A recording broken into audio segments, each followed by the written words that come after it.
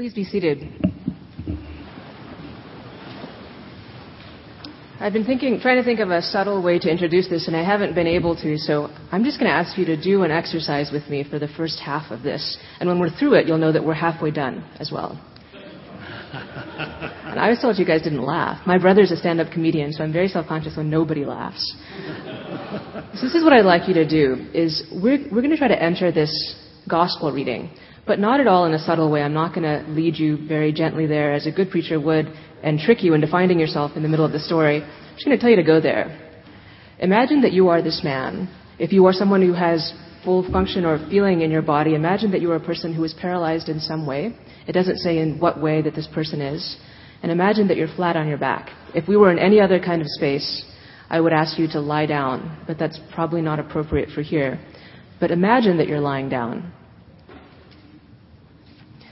Now imagine that you're lying on a bed that is somewhat familiar to you, and all of a sudden, some of your friends come by. The same old friends. So for this part of the imagining, don't try to think back to first century friends, but to current friends, friends that you know. Ones very much like the ones that are sitting around you in this room, the kind of people that believe in you when you don't believe that there's much of you to believe in, the people that support you when you aren't sure what to do, the people that are with you when you need to talk, or when you hate what has just happened in your life, what bad things you have caused. Those really, really good ones, the important ones. And maybe even some of the less good ones, depending on how many people you think that it will take to carry you around for this story. So imagine they're coming at you, and you are lying down in your bed. And what you overhear them saying is that they're talking about Jesus, your neighbor, a man from your town, who has become quite well known. He has become a famous teacher. He's a controversial guy. He's made some enemies among very influential leaders in your community, particularly the religious people in your community.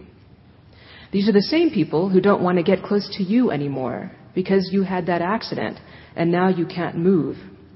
The people who've told your family and your friends to abandon you because you have obviously sinned in some great way, really badly, and are now being punished by God by this slow death. So your friends are chatting away, and they come to let you know, as they get closer to you, that they're going to take you to see Jesus, because they've heard he's coming back this way. And he's been healing, as well as teaching.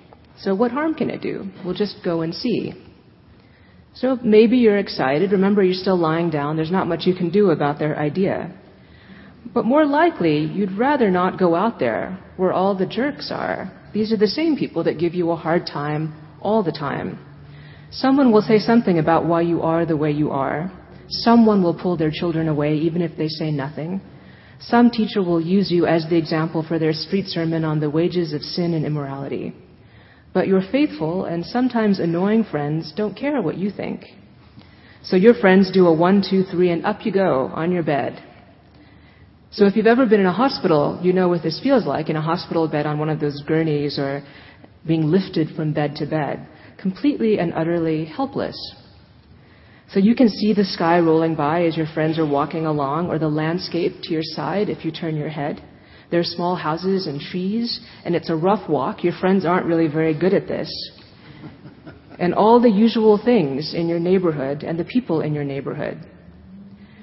Who knows how strong these friends of yours are, so you must be tensed and ready in case something goes wrong with this plan. There's really nothing you can do but fall. And the reading says, as these friends of Jesus are picking their way down the dirt path with the pallet of their friend, Jesus sees them and walks over to them. It doesn't say that they do a thing to get his attention. He's moved apparently by their love or their awkwardness or something, because he comes over to see what's happening, essentially. You have to wonder how their love was being displayed. You hope in their great skill at carrying their friend down the road. But Jesus notices them, and remember, he is noticing you. You're relying on this pallet, helpless and guarded, ready for all of the negative language and the hate that will probably come your way, ready to be disappointed or humiliated, and really already humiliated out there in the daylight again. And Jesus walks over into your line of sight and smiles at you and says, your sins are forgiven. Now take a moment. What do you do next in this story? What would you do on your pallet? It doesn't say that you can't speak. What would you think or feel? Your sins are forgiven. Are you thankful? Or relieved? Stunned that it could be that simple? Are you sad? Are you confused? What sins can I commit? I can't move. Are you angry? You too believe that I deserve this? Your sins are forgiven, he says. But before you can respond out loud, the same old voices jump in. Who is he to forgive sins? Why would anyone say that? Clearly his sins aren't forgiven. He's lying on a cot and can't move. Blah, blah, blah. You can hear all the swirling around. And no matter what your initial thought was, now the tears are burning in your eyes. It shouldn't bother you at all this many years later. But it does. How dare they? How dare I not be ready to hear it again? But this Jesus character threw us off, didn't he? He didn't say anything that we would have expected him to say. And as the fighting swirls around you, and you struggle to keep it together, to not cause your friends to worry too much or to feel too bad, they've been standing there like stone. You know you are far too heavy for them at this point, but they who had been hopeful are now mortified and afraid. What will happen next? Will they be able to get you out of there if it gets ugly? Have they just made it all worse? And then this guy, Jesus, your former neighbor, this guy you've probably known your entire life, says to you, get up and walk. And you feel things you haven't felt in a long time. You feel some kind of life in your legs again. And you think you probably could just get up, like he said. And you sit up and push a foot over the edge of your pallet, and then another, and find the rocky ground below, and put your bare feet against it, and then push the force of your body up, and there you are, standing. And you take the edge of that bed in your hand and lift it, and it is very light without you on it, and it drops from the hands of your stupefied friends, mouths and eyes wide open, and you begin to walk because he told you to. Your humiliation has been transformed into healing. The risk of your friends has realized an unimaginable result. You are healed. Now what are you going to do? The Prime Minister of Spain used that word, humiliation, in the address that you heard read earlier to the legislature after the vote that won same-sex marriage in Spain. This was a couple of years ago, and his speech was stunning, beautifully done. But he used the word humiliation. When I first read it, I thought it was too much, and maybe it didn't translate correctly, culturally and linguistically. I don't experience my day-to-day life as full of humiliations, I don't think. But as I read on, I wonder if, yes, I do, and if many of us do. And maybe it is quite dangerous for many of us that we are a generation that has learned to survive with some freedoms, many, many more than the generations before us, but only with some, and without many basic human rights. We are very much like this man on the pallet. The fact that he has survived is significant enough. It should have been enough that in his time, that his broken body was allowed to remain in his village. His broken body could have meant that he was cast out and left to die. But no, somebody or some groups of people loved him. His mother or father or sister or brother or lover or child loved him.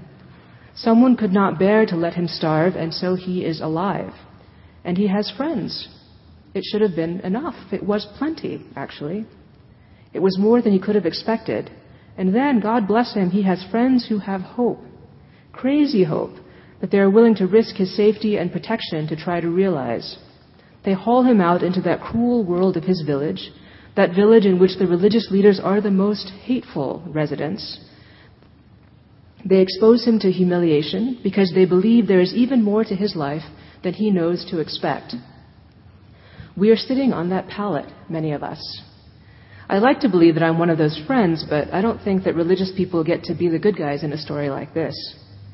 We are sitting right there on that pallet, and we know that we should be happy to be alive, grateful for the love around us that saves us, and the risks that those who love us take, because it is right to be thankful for all blessings. But here we are again in society and in our church, stirring up all those same issues and hurt. There are gaffes, and there are cons, and there are parties at palaces during which sinful pronouncements are made in the name of our long-suffering Jesus. Maybe it would have been better just to stay home. Or maybe this time I should cry out to those same old hometown bullies that I have not sinned. I actually think this is a moment in our collective lives sitting on our pallets to tell our stories. The last time I was in this church, years ago, we were waiting for the Windsor Report to be published. We didn't know what it would say at the time, but we were pretty sure it wasn't going to be good news. How bad was the measure we were waiting to take? And we have waited and waited and responded and responded. We have been disappointed by what our bishops have been able to say as a body when they gather. We have seen legislation passed at General Convention that tells us the church will do just fine for another season without the full inclusion of all people in all orders of ministry in this church. I actually think it's time for many of us to stop only reacting to other people's awful statements and lobbying simply for power within our own church. Those things are important, but I don't know that they should be our focus anymore. They won't be in my life. I think we need to go out and find our dressers of sycamore trees and herders of whatever it is you would herd if you were herding in Atlanta. Amos, in our second reading, was not a man of the temple or a person in the court of the king. He was a person with jobs. He had jobs. He worked all day most days. He probably ate with his family and talked with his friends. He probably showed up for religious things when he was supposed to, and probably only sometimes. He goes to the court of the king and says, God has spoken to me. I have a story to tell. And it might not sound like good news to you, but it is my truth. I don't actually think that you would be here today if you didn't have a story like that in your life. The church is not nearly welcoming enough for it to not have been a very deliberate choice at some point in your journey for you to remain here. LGBT people, more than most, have a story to tell of how God found them or how they found God. I came out in this city here in Atlanta when I was 17. If it weren't for Tina Pippin at Agnes Scott College and the bibliography in the back of the syllabus for her classes, I'm not sure that I would have survived. My family is from India, and they're not particularly conservative, but I knew this one wasn't going to go over very well with any of them. And I was actually afraid they would hospitalize me if they found out too early, and I wasn't 18 yet, so I was afraid that they actually could if they wanted to. So I didn't say anything to them until much later. I was outed to my father, but he was so ashamed that he kept it to himself, so nobody talked about it in my family. When I finished college and we went to India, we toured around for a while and ended up at my grandparents' homes in the south of India in Kerala. My family is from the Orthodox community in India, and we believe that Thomas came to the southwest coast of India, where Kerala is, and converted 50 or so families in the 1st century, and we are the community that remains. The oldest church in that tradition is in Kottayam, which is the town that my mother was raised in. Her family on her mother's side are from that place and from those churches. So we stopped there on our way to my grandmother's house to say a prayer of thanksgiving for having arrived home safely. It's a custom there.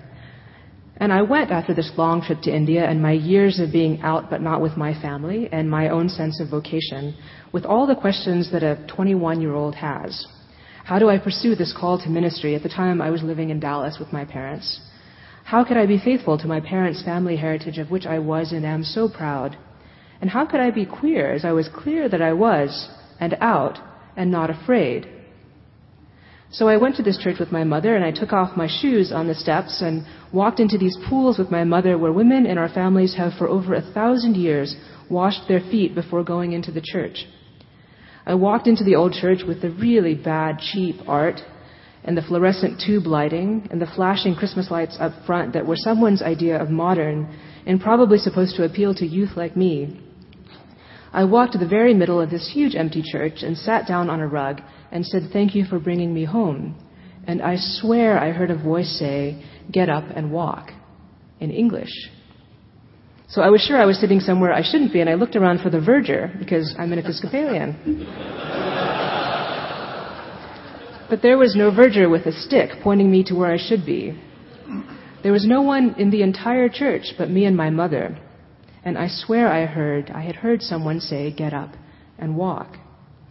So my mother came over and asked what had happened, and I was 21 and rude and tired from 6 weeks traveling with my parents. So I said nothing at all, I'm sure quite rudely, and got up to leave. My mother asked me if I knew where I was sitting. Of course, I didn't know.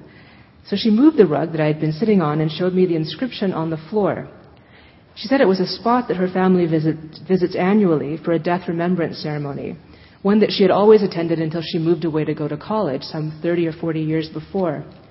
It was the grave of my mother's ancestor who had lived at the turn of the last century and who had been a beloved priest of that church. We all have stories to tell, profound stories that the church needs for ourselves and for the good of all of those around us. God is working in us. We don't need legislation to prove that. And lay people, like Amos, are the most free to proclaim it from the mountaintops and fearlessly. God has worked wonders in our lives. With the way technologies are developing, there is no reason that we cannot tell and record and publish our stories with very little interference in between. It's quite remarkable and a gift to the church. We don't have to wait for books and anthologies and production companies for videos and DVDs to be produced. We have YouTubes and podcasting. The President of the House of Deputies is bringing the Public Narrative Project to all the provincial synods and General Convention. And it's basically a way to get you to pull the story of your conversion and of your life experience out of yourself and tell it. Tell it compellingly to the world. And I think in under 2 minutes is the plan, but I'm not sure that's always possible. But we should all be a part of it. We have to tell our stories out loud, and we have to record them. It is our gift to the church. It is the outcome of our struggles. It is us sitting up. We know who we are in the eyes of God because we have had to figure it out for ourselves. The church has not always been there to help us do it, but the church needs to know how to do it now. We can't stay on our beds inside any longer. The moment for the radical healing of our church is now. And we, us, our lives, our relationships, our ministries, can be the site for that miracle. Let us pray that we will never be the agents of anyone else's oppression, and let us not be complacent in our own humiliation. Today, Jesus says to all of us, "There is no sin in you. Get up and walk."